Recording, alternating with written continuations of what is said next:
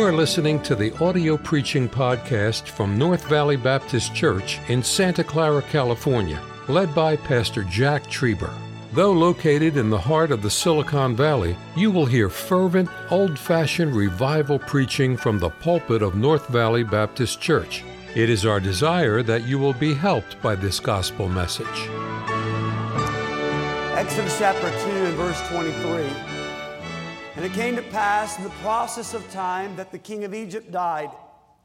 And the children of Israel sighed by reason of the bondage, and they cried, and their cry came up unto God by reason of the bondage. And God heard their groaning. And God remembered his covenant with Abraham, with Isaac, and with Jacob. And God looked upon the children of Israel, and God had respect unto them. Let's bow forward to prayer tonight. Father, we do come before you. And in this time, a sacred time, Lord, to open up the Bible, Lord, the eternal Word of God that contains truth that points us to the Lord Jesus Christ. And Lord, tonight we have gathered not to hear from me. Lord, nothing I say tonight in and of myself has any lasting value or impact. But God, your word can make a difference in every heart and life. And Lord, I'm asking tonight that, Lord, that what we hear and what we learn tonight, that it would encourage us and strengthen us, support us. Lord, those that are discouraged in the battle, I pray you'd encourage them. Lord, those that are excited in this journey of following Christ, Lord, I would pray that you would motivate them. And I would pray tonight that most of all, our Lord and our Savior, Jesus Christ, would be exalted. In Jesus' name I pray. Amen. Thank you for standing. You can be seated. Several years ago, a journalist wrote a piece to the Toronto Sun asking the question, what is God like? He was having a conversation with his 8-year-old and 10-year-old driving one day to school, and he realized and recognized that he had never heard the opinion about his two daughters of who they thought God was and what God, in their opinion, was like. This man was not a Christian. He was not a follower of Christ. He did not know the Lord, but he was interested to hear the reply from his two daughters. So he asked the question to his reading audience, what do you think God is like? He targeted just the children of the parents that read his column each week. And so the parents began to write an email in. And so to his surprise, he got a reaction that he was not anticipating. Let me just read for you quickly a few of the funny responses that this man received from children as they began to contemplate and consider who God was and what God was like. Jackson, age 7, said, I call God when I need help with things, but not my homework, because my mom says I have to do that by myself. Manny, he was 6 years old, he wrote in and said, my mom talks to God when we need more money. And in our case, I think our children will be talking to the Lord very often about that, right? Rebecca knows teasing. God's been good. Our older daughter, young lady, wrote in and said she thinks that God is the one that has everything under control. You know, this morning and this evening, as we consider this text of Scripture that we look at this evening, there is really no clearer picture in Scripture, and this is, of course, one of the clear pictures that we can see as people of God to determine what God is like. If you're wondering tonight to the character, the nature, the heart of God, Exodus chapter 23, 24, and 25 give to us a description of the God that we serve and who he is like. Exodus chapter 2, in this text of Scripture that we see tonight, the main character is not Moses, although Moses has dominated really much of chapter number 2. Chapter 1 talks about Pharaoh, but Pharaoh is not the main character in chapter number 2 in our text this evening.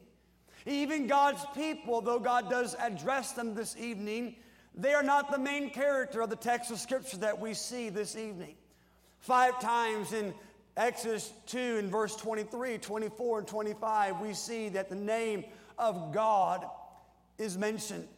And we get a clear picture to describe for our lives this evening what the God is like that we serve. What he's like, what his heart is like, what his character, what his nature is like.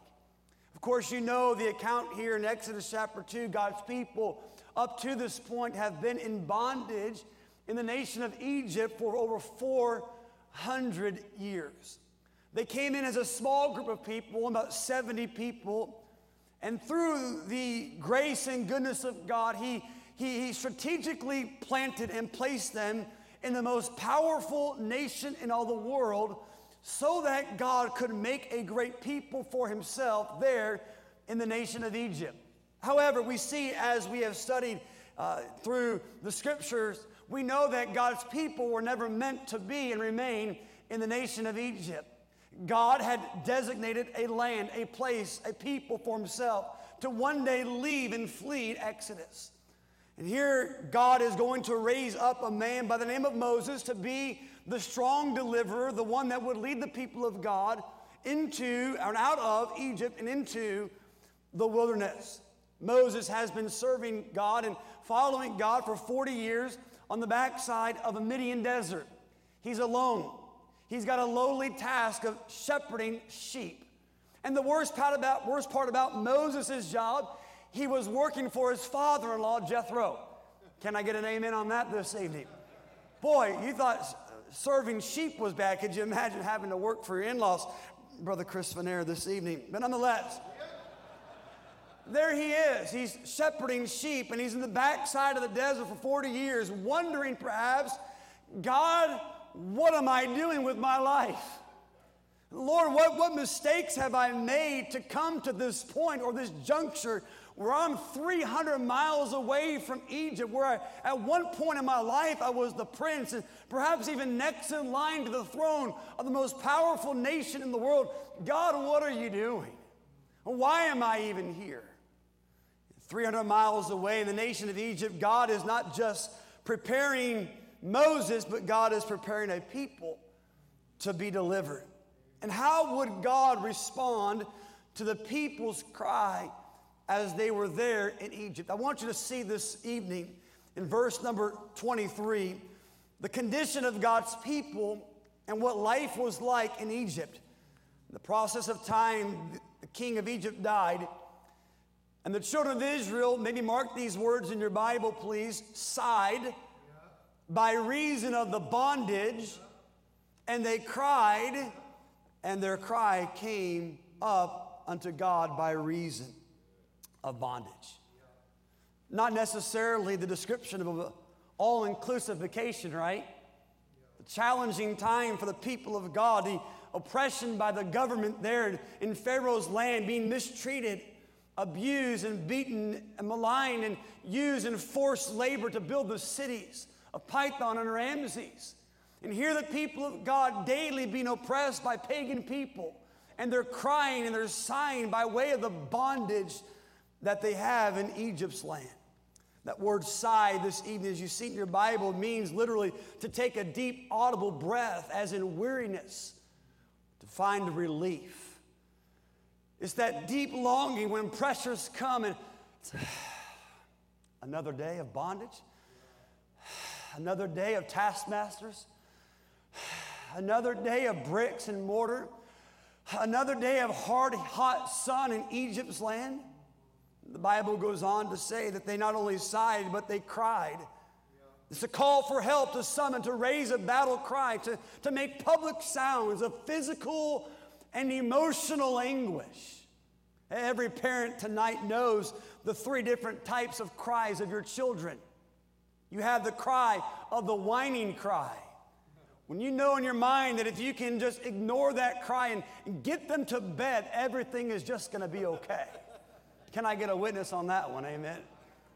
That whining cry often gets overlooked. The tired cry gets overlooked. But there's one cry that every parent knows, and that's the hurt cry of their child. A couple years ago, our family was visiting Rebecca's side of the family down in Arkansas, and of course, Lawson is no stranger to danger, and he was outside on the trampoline, was on the branch there, and he jumped off the limb onto the trampoline, and he comes in and he's crying. He says, "Oh, Dad, my arm is broken." And sure enough, I looked right at that arm, and it was bent in different directions, and it was a gross sight to behold. But the cry of my child, I knew that he was hurting. And here we see the cry of God's people. They're hurting. They're in bondage. They are sighing because of the pressure. They're groaning, verse number 24, and God heard their groaning, the deep utter of pain to signify grief of a person's life. And so the condition of God's people is that of bondage and oppression, burdens and baggage and pain and suffering. And they're discouraged. And they're defeated. And maybe this evening tonight, church, North Valley Baptist Church, you know Exodus chapter 2 and verse 23, not just by way of reading it in your Bible, but by way of personal experience. Many tonight, you know what it's like in the wearisome long nights and wondering, God, is this pain and suffering ever going to go away? Many of you know what it's like to groan, to cry out to God. And as the tears hit your pillow at nighttime, you wonder, God, are you listening? And God, do you hear me? Many of you know about physical pain and emotional pain and mental pain, financial pain, relational pain. And you're experiencing perhaps the deep sense of sorrow and sadness that the people of God were experiencing here in Exodus chapter number 2. So what does God do? How does God respond to their groaning? How does God respond to their cry? How does God respond to their sighing? Well, there's 4 things that I want you to see quickly.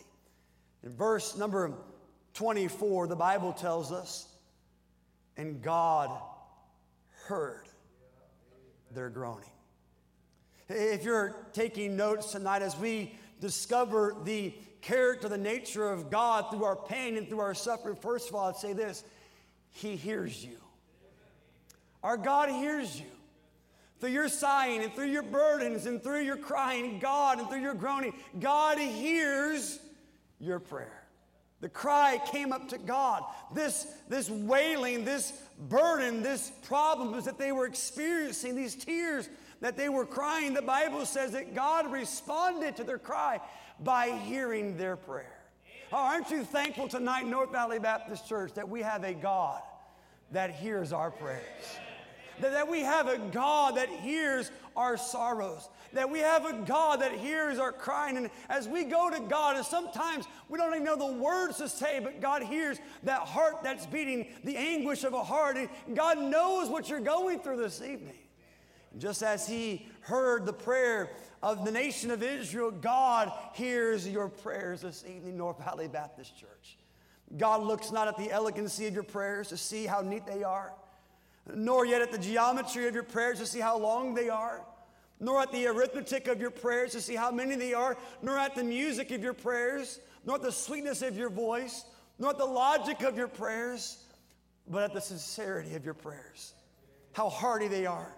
There is no prayer acknowledged, approved, accepted, recorded, or rewarded by God, but that wherein the heart is sincerely and wholly given to the Lord. God hears the prayers of His people. God will never turn a deaf ear to the cry of His people this evening. So what do we learn from a God that hears our prayers? That we can pray to Him in our time of difficulty. The people of God, in their sorrow and in their deep, dark time of suffering, what do? Their cry comes up to God. They called out to God. And when we face the challenges of life, we are to take our petitions to the throne room of grace to confidently know this evening that we have a God that hears our prayers. There's a second thought I'll give you quickly. Not only does God hear their groaning, but verse 24, see with me. And God remembered His covenant. God not only hears them, but secondly, God remembered them. That word remembered is an interesting word because it can cause us to think, did God forget about His people? The answer, of course, is absolutely not. But that word remembered there in our Bibles tonight literally means to bring to pass in the present what was once promised in the past.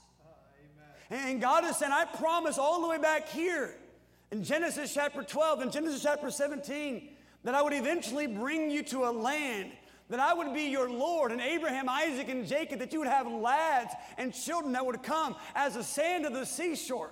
And now I'm about to make good on the promise that I promised you in the past. Oh God, this evening, church, He has not forgotten His promises to His people. God is always faithful to come through to His people of what He has promised to us in His Word. Recently, my boys and I were coming back from a trip from Southern California. My boys, Landon, Lawson, and Logan, and as we made our way towards Southern California, Blythe, and if you've never been to Blythe, let me encourage you, don't go there. And nothing really good. Can any good thing come out of Blythe? Absolutely not. But nonetheless, we were there and about 35 miles from the Arizona border. My boys were hungry and said, Dad, can we stop at the McDonald's there? Can we get something to eat? We're going to die if we don't get something to eat. And I said, boys, I got to get some gasoline here in a minute, and I'm not going to pay $7.45 per gallon here on the California side. I'm going to go to Arizona, about 35 miles in Ehrenberg, where it's a little bit cheaper, only $7.25. And they kept, Dad, we're hungry, we got to stop. I said, boys, I don't want to hear another word. Boys, I don't want to hear another word. Remember that, how he does that? Boy, I don't hear another word about how hungry you are. We're going to stop on the other side of the border. And finally, as we made our way across the state line, I pulled off and we found a Wendy's. Thank God for Wendy's. Disgusting Wendy's, you know?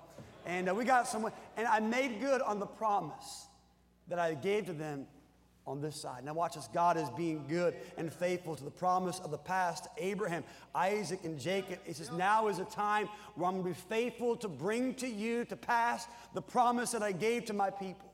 You know, tonight as I think about our New Testament scripture, Jesus gave us a lot of promises, didn't He? Jesus said in John chapter 14, let not your heart be troubled. You believe in God, believe also in me. In my Father's house are many mansions. If it were not so, I would have told you. I go to prepare a place for you. And if I go and prepare a place for you, I will come again. So that where I am, there you may be also. Jesus also promised that there's a land that is fairer than day. And by faith that we can see it afar. For the Father waits over the way to prepare us a dwelling place there. And praise God for the sweet by and by. There's a day coming where no sorrow and no sickness and no sadness. There's coming a day when our faith will become sight and we'll look upon the face of the Lord Jesus Christ who gave Himself for us on the cross of Calvary. And I tell you, church, this evening, as we tabernacle monks here in this life, as it's hard sometimes, as it's difficult sometimes, as there's discouraging days and depressing days and sorrows and setbacks and financial problems and physical difficulties, can I say to us that our God is a God that is faithful to remember His promises to His people. But then thirdly, not only does God see them and God remember them, or heard them and remembered them, but we find also, verse 25, that He saw them. God saw them. Look at verse 25. And God looked upon the children of Israel.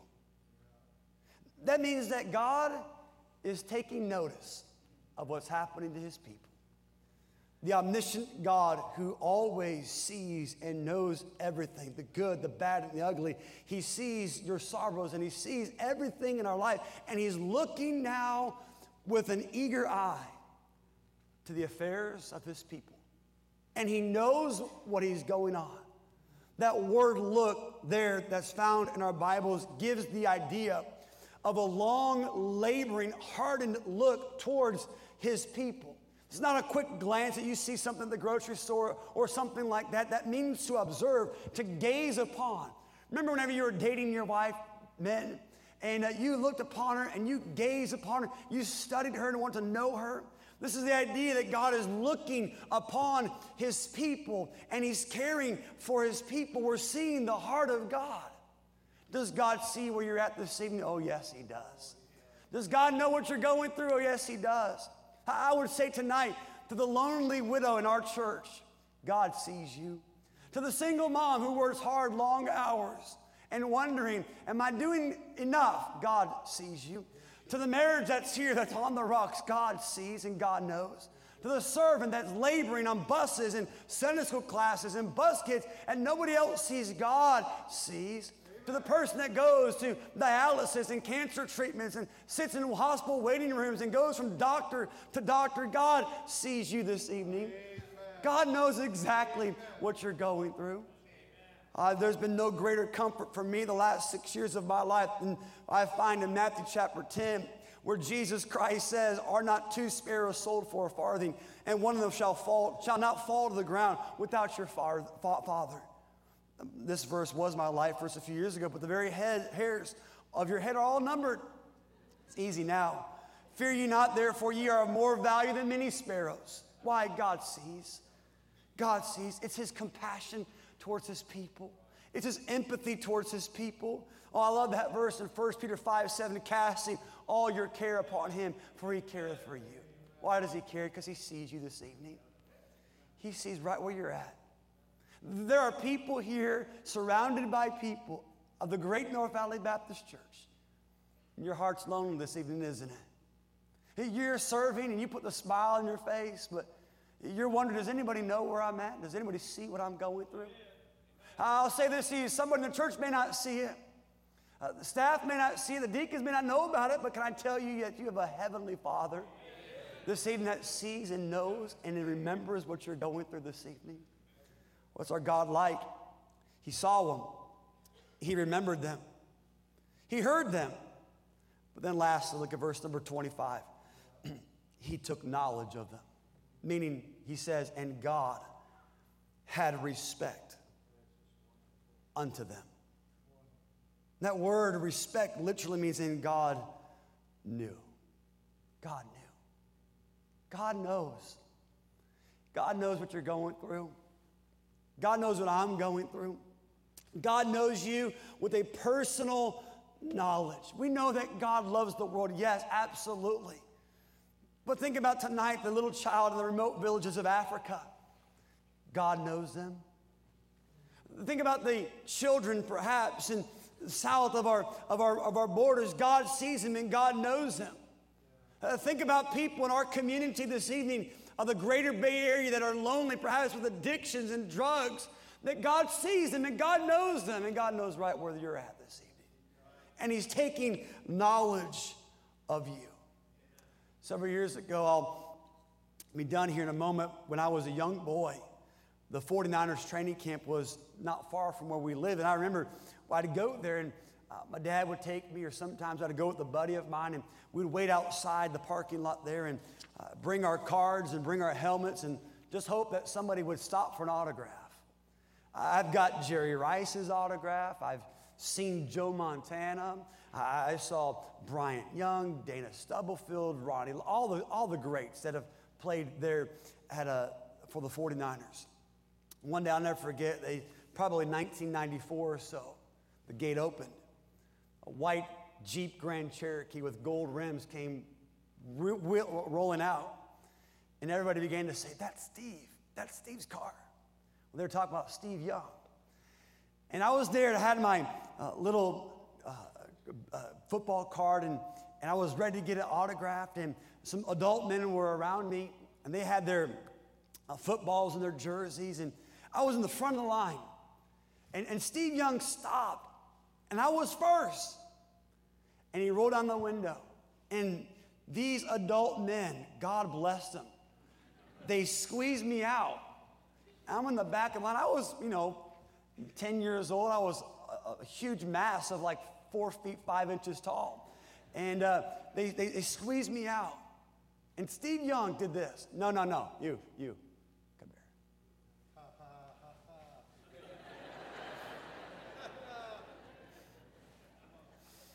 Hey, Steve. He said, "What's your name?" I said, "Tim." And he said, "To Tim, Steve Young." I still have that card in my office somewhere in my house this evening. It's there. I'll look at it. My boys want to see it sometimes. They got Steve Young's autograph. How cool is that, Dad? But can I say tonight, far greater than being acknowledged by some football star, far greater than being acknowledged by some president or senator or governor or mayor, far greater than being acknowledged by some pop star or pop singer, is to have the knowledge of the Creator, God of the universe. The God who never leaves us or forsakes us. The God that's the same yesterday, today, and forever. The God that loved us so much that while we were yet sinners, Christ died for us. That when we were dead in our trespasses of sin, that God was rich in mercy for this great love and kindness, sent Jesus Christ to this sin-sick, fallen world to live the perfect, sinless life according to the law that we could never live, to go to Calvary's cross, to suffer and bleed and die in our stead. And watch this. That's the God that knows about you this evening. That's the God that sees you this evening. That's the God that's taking knowledge of you this evening. That's the God that hears every cry of your tear-stained cheek this evening. That's the God that's listening to your life this evening. So what a God. So if we this evening, tonight, have a God who hears, that gives us hope for our difficult circumstances. If we have a God that sees, that means that we have a God that has compassion towards us. If we have a God that remembers, that means we have a God that is faithful to his promises. If we have a God that hears our prayers, then that means that we should go to him in prayer with every need that we have this evening. What's God like? He sees you. What's God like? He hears you. What's God like? He takes knowledge of you. What's God like? He remembers his promises. And so tonight, whatever burden, whatever sign, whatever bondage, whatever cry you have a Savior who hears, sees, and knows you. Thank you for listening to the audio preaching podcast from North Valley Baptist Church in Santa Clara, California, led by Pastor Jack Trieber. For more information about our ministry or to find out how to get in contact with us, visit our website at nvbc.org. May God bless you as you serve Him this week.